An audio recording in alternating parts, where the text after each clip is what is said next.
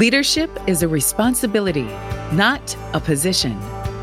Welcome to Leading from the Front with Dr. Gary McGrath, where experienced leaders share their own brand of leadership to help you develop and improve your own leadership capabilities. And now, here's your host, Dr. Gary. I'm Dr. Gary, making good bosses into great leaders with compassionate accountability. Welcome again to Leading from the Front, where leadership is a responsibility, not a position. Today's guest labels himself an executive turned entrepreneur. After being a firefighter, he went into retail and rose to senior vice president at Macy's. After 20 years, he decided to become an entrepreneur, so he founded Storebound in 2010, which develops housewares focused on better living under the brands Dash, Sobro, Maytag, and Zakarian, and distributes its products through top-tiered national retailers like Crate & Barrel, Target, and QVC. He also leads Dash Holdings Company, an investment organization specializing in aggressive growth companies in the consumer products arena. Using his deep experience in retail, wholesale, and manufacturing, he provides leadership and hands-on direction to drive growth and add value for these up-and-coming companies. And he gets to work with his wife, Rachel, every day. Please welcome Evan Dash. How you doing, Evan? I'm doing great, Dr. Gary. Thanks for having me on today. So, Evan, talk to us a little bit about your past, your history, how you went from firefighter to retail to entrepreneur. Just fill us in a little bit about that history. Well, I guess from childhood forward, I was kind of a disaster in school and had terrible case of ADD, spent most of my childhood in the hallway in school, and eventually went into college and had a really hard time finding my way. I failed out a couple of times and wound my way into the fire service and really found a lot of focus and made some great friends and learned the most incredible life lessons along the way. I always had a fascination in business, and my dad worked in retail, and he told me, don't go into retail. So just like so many other times he told me not to do something, I followed that path and went against his advice. And retail turned out to be incredibly good to me. Had an amazing, amazing time in the corporate world. Every time I got frustrated or felt like I was at the end of my development, I got promoted again and got re-energized and just had an incredible, incredible run and got to a level at a young age that I had never expected to. But I always had this burning desire to do something for myself where I was truly in control, and I had an incredibly supportive wife in Rachel who really helped give me that kick I need. And we did it together. We started the company, and it's been an incredible ride so far. Let's go back for a sec, because this whole area of ADD fascinates me, because a couple of positive things that people may or may not know about people that have ADD. My son was borderline ADD and struggled in school, so we learned a lot about it back then. But the first thing is people with ADD have an average IQ 30 points higher than average because their brain is just firing all the time. It's just firing. It's going crazy. And what I've seen in the research that I've seen with my good friend, Dr. Jim Poole, who's a national expert in adult and child ADD, ADHD, and he has educated me on this. And he says the problem for a lot of kids, and what I'm hearing from you, is it takes till you're like into your 30s a lot of times, or sometimes into your 40s, to figure out how to get control of that freaking thing between your ears. You know, it's just firing all the time. So it's fascinating when you say, you know, being a firefighter under the conditions that you're in. I'm guessing you did this at a young age, like in your 20s. Yeah, actually, even just before my 20s. And I still feel like I'm struggling to get a control over the thing inside my head every day. But I love the way that I am, and I love the roads that it leads me down. And fortunately, I have a partner in Rachel who is willing to put up with it and is willing to help me put in the focus where it needs to happen. Yeah. To have a partner like, does she ever like stand right in front of me and go, focus out, you know, right here, look in my eyes, you know, we all need that sometimes. So how did you make the jump though from being a firefighter into retail? I mean, tell us about the first job. How did you get that? Were you walking into a Macy's one day and say, gee, I can do this? How did you do that? No, I actually had tried to get a corporate job at a department store in Pennsylvania called Hess's. And it was a old iconic store based in Allentown. It was a chain of stores. And I went through a series of interviews and felt that I could keep my job as a firefighter and start to ease into the business world. And I didn't know how that was going to go for me. And I really grew obsessed with the idea of it. And the week that I was going to get my job offer, I was informed that the company went into Chapter 11 and would ultimately be liquidating. So I wasn't able to even start that job there. So at that point, I interviewed with some iconic department store chains in New York City, ultimately got a job offer at Lord & Taylor, where I worked for the first couple of years of my business career, and then ultimately moved over to Macy's. And from about 6 months onward, I think a rough first 6 months, but about 6 months in, things really started to click for me. And I saw the business world incredibly clearly. And the rest of it was just, I had this incredible rise through the corporate ranks. What do you think was some of the key things that allowed you to have that kind of a quick rise in that world? That's very, very competitive, very challenging. I think when we were talking before, you were the young buck, and there were a lot of older people there, and some people resented that. You had to kind of work around those challenges, right? Yeah, absolutely. I was always, through childhood and in the fire department, I was always well liked, and I was a guy who brought people together. And it was tough to have a target on your back just because you started to achieve a level of success. So that was something that I had never experienced before. But what I really attributed my success to is that I wasn't better than anybody else around me. I didn't consider myself smarter. I didn't have better results necessarily, but I was really good at seeing the world clearly and being able to communicate my thoughts and ideas to senior leadership. And I always felt that people are just people. And if you treat people like people, you can make these connections. And I look back on it now and it's very clear, but at the time, I didn't realize how different that was than my peers who, when were asked questions by senior leadership, they would almost fold, or they would say just to, give these little corporate snippets. And I would go in with insights about the business, and I would talk to anybody as if they were a peer. And I still do that today. I'd talk to people no matter what level they're at, as high as CEO and as low as a trainee or an intern. I'd talk to everybody like they're a peer.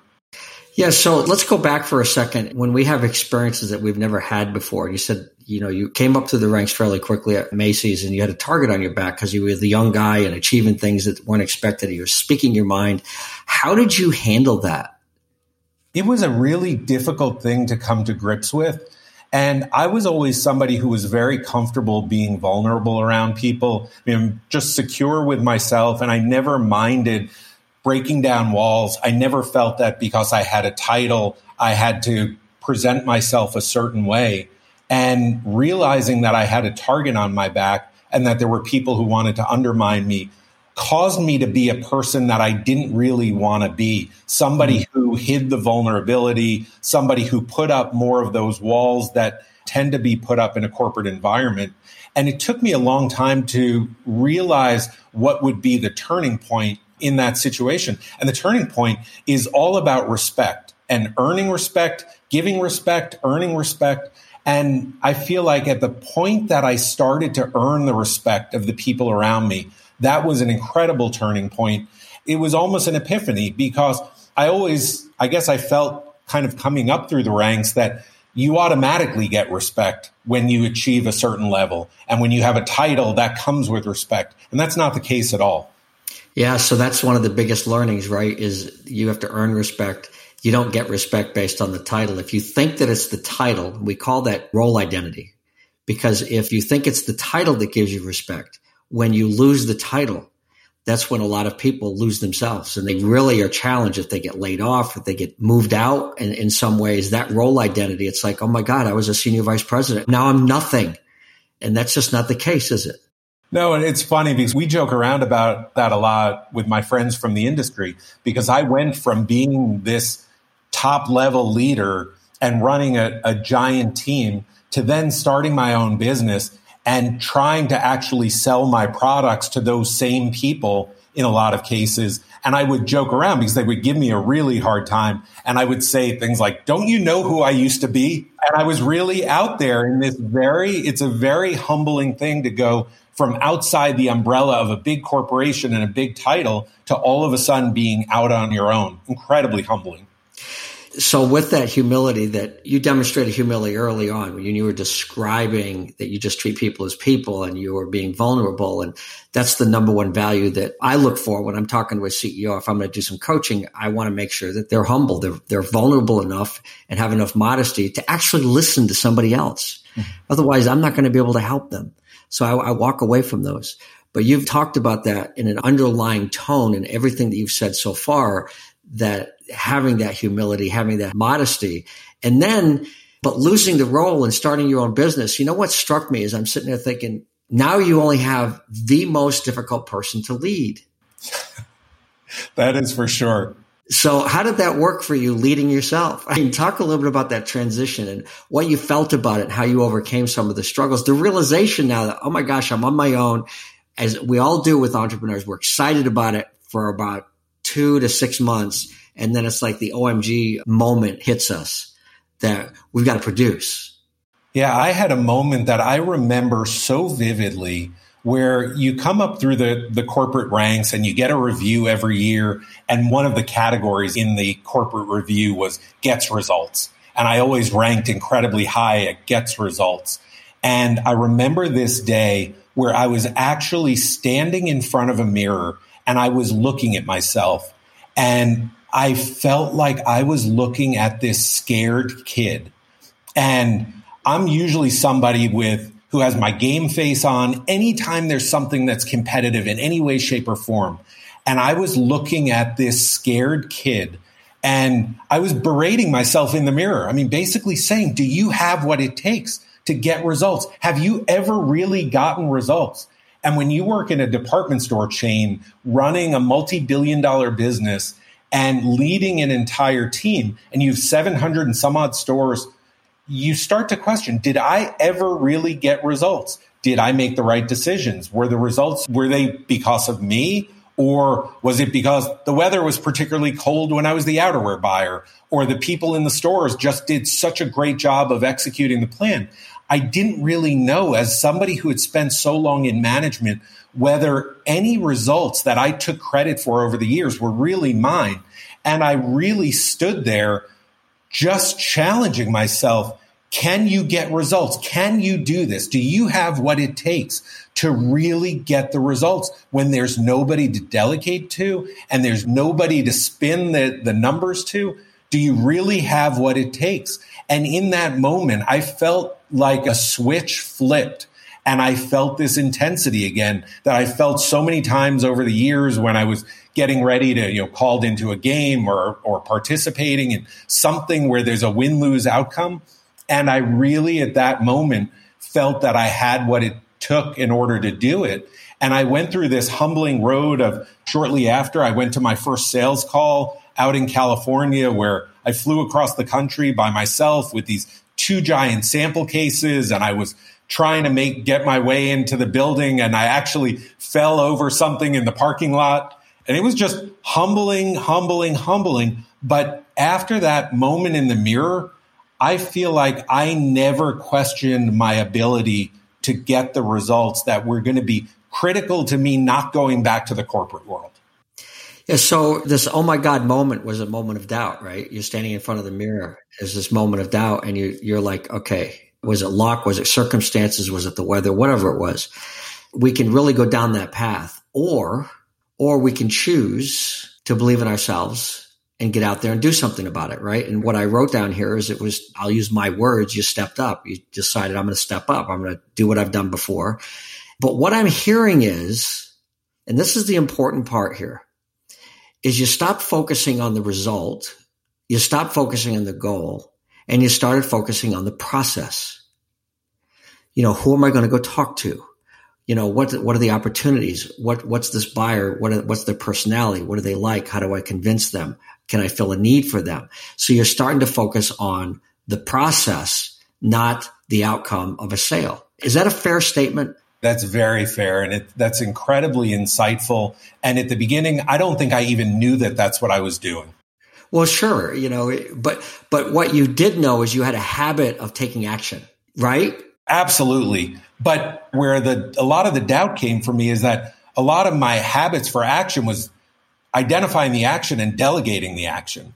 Mm-hmm. And now realizing that all those actions had to be on my own shoulders and I had to make it happen. That actually turned into something that proved to be incredibly empowering for me. So it's a funny kind of a mind game, right?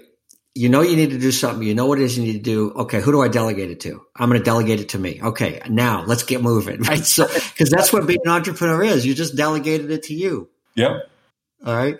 And you became clear on what the process was and what you needed to do based on all of these other things. And, let's go back to being ADD, because this is the power that people sometimes don't understand. A lot of entrepreneurs are ADD because they can't work for somebody else. Right. They can, but borderline, it's really hard. They feel constrained. You had a long career because you were moved into a lot of positions very quickly. Somebody along the way saw that talent and realized, gee, if this guy sits in a job more than 2 years, he's going to get bored and he's just going to explode, right? So they kept moving you, which is very smart. And an entrepreneur, you get to decide that yourself. When's the next thing? In fact, what you have is you don't just have one company, you have a couple of companies. Maybe you have more than that, but I know you've got at least two, with Storebound and then Dash Holdings. So you've got a lot going on. Do you think that being ADD and having that active mind is part of what drove you to just get out of your own way and get rid of the doubt? I mean, it's all connected, right? We're all like part of this whole. Yeah, I think something that I always felt was a hindrance to me is that I just jump into the pool. It's so difficult for me to really sit down and build a plan when I want to attack something. I just need to get into it. And that's something that I've really pushed myself to balance over the years and not just jump into the pool before I know, is there any water in it? And take myself out of situations that are dangerous. And that was something that was very challenging for me to actually balance as I worked my way through. But I think that ability, I just never felt paralyzed when I was staring down any type of an obstacle or any type of a challenge. I knew I could just get into it. And a lot of times my first approach didn't really go very well. And it was only after I took a couple of runs at something that I was really good at seeing the 360-degree picture of it and finding the best approach. Yeah, so I think of two things. First of all, from my standpoint, I would always have somebody on my staff, because I was very similar to you, Evan. I would have somebody on my staff that I would say, okay, let's do this new thing. And they go, hey, Gary, this was their role. I would have somebody with the right personality with their role that would say, hey, Gary, I got two questions for you. Number one, what's that based on? And number two, really, how soon do we need to make the decision? So we should never make a decision before it's time. If we don't need to make a decision until Friday, let's wait till Friday and gather more information. With all that you've got going on now, I want to ask you the question that I always love to ask towards the end of these podcasts. And I don't know if I warned you or not, but here's the question. If you could write Evan a letter and send it back to yourself 20 or 25 years ago, maybe you were that, younger person at Macy's, or you were the firefighter, whatever it was, what would you have written to yourself and told the younger Evan?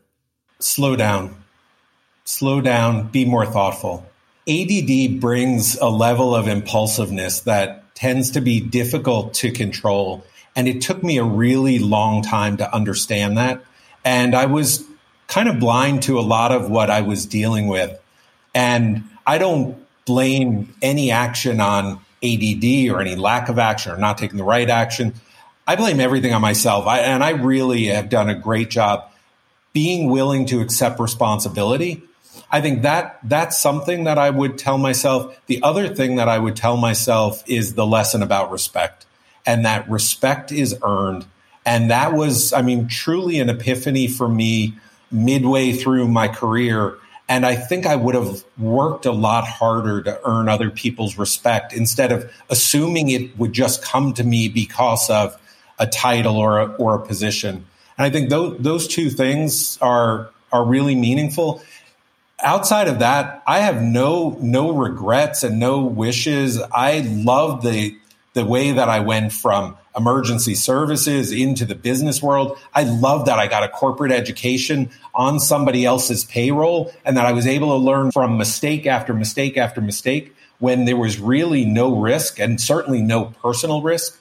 And I'm just incredibly happy and feel incredibly blessed to be where I am. And like I said, that is not just a result of me. That has been a team effort in my relationship and my family, and having wonderful kids who have made being a father a lot easier than what I see a lot of other people going through. So I'm just blessed all around.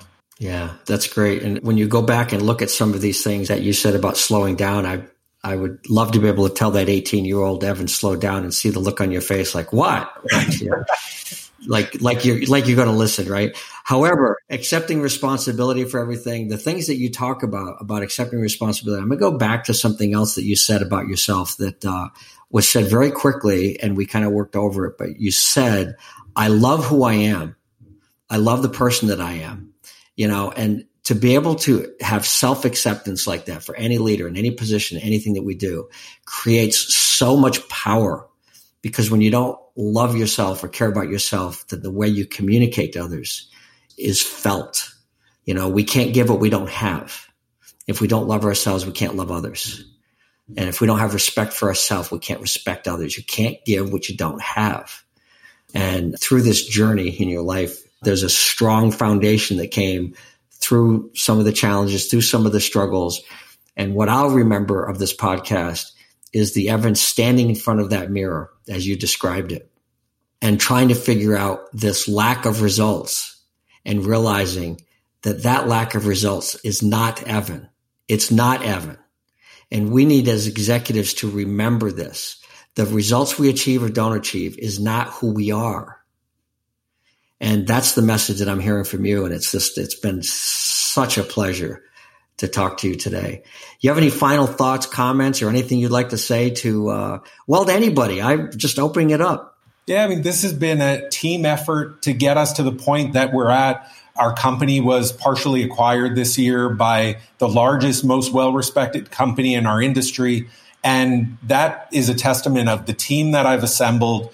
Everybody on my team is better than me at whatever they're doing. I'm in awe of them every single day. And we just try to provide the best possible environment where talented people can really excel. And we give them the resources and the job security that they need to be able to work really confidently. And I just love opportunities like this to talk to people like you, where I can pause for a moment from the busy day and think about some of what we've achieved and why we've achieved it. And again, stop and slow down is such a blessing. And it's just so great to talk to you, Dr. Gary. Love all the conversations that we've had and look forward to many more in the future. Well, thanks, Evan. I appreciate that. And before we end, I seem to remember, it's in the back of my mind, was it a conversation that you and I had when COVID started, that you got everybody in your company together and you sat down with them and you said, we are going to figure out a way to make sure that everybody has their job, that we continue to work forward.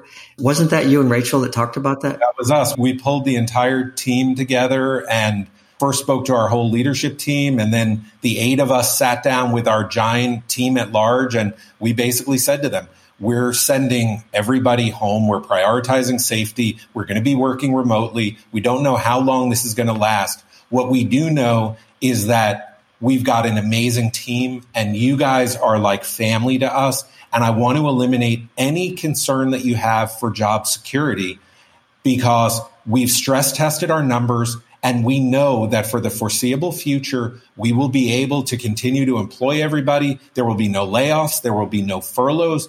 We just want you to work confidently and be able to put more distance between us and the competition, and you not have to worry about your livelihoods while you're doing it. Wow. And I'm going to assume that here we are 9, 10, 11 months later, and you've been able to keep that promise. We have not only kept that promise, but we have created we've layered on about 55% on top of the team that we currently have. And again, we're in the housewares business and more people are cooking at home than ever before. So every single day, we're thankful that we're in the product category that we're in, that's been able to enable us to have a really healthy business through COVID, but in any situation, we would have prioritized the team no matter what the financials were, and we would have done everything humanly possible to make sure that we were able to fulfill our what we view as a very serious responsibility for all the other people's livelihoods who ensure that our company runs well every day. Well, I'm proud of you. I really appreciate the commitment. And really, again, going right back to that word that you said earlier, you're showing respect for your employees and all the family, the friends that work with you. And to be able to take that pressure off them early on and let them know we're in this together. I'm going to do everything I can to help you. That goes back to what I talk about all the time. IGYB, I've got your back. That's what we learn in the military. That's what my brother and I do for each other. And the more of that we have in business, the better off the business will be and the better off this country will be. So thank you so much for sharing that, Evan, and your commitment to your employees, to yourself, to your family. It's been a real pleasure having you on today. Thanks so much, Dr. Gary. I'm Dr. Gary, making good bosses into great leaders with compassionate accountability. Thanks for joining us again at Leading from the Front, where leadership is a responsibility, not a position. Take care and be well. Thanks for being with us on Leading from the Front with Dr. Gary McGrath. Remember to subscribe to this podcast on Apple or wherever you get your podcasts. For more information about the work Dr. Gary is doing, visit statarius.com, STATARIUS.com. Music for Leading from the Front is provided by Peter Katz. For more of his music, visit peterkatz.com.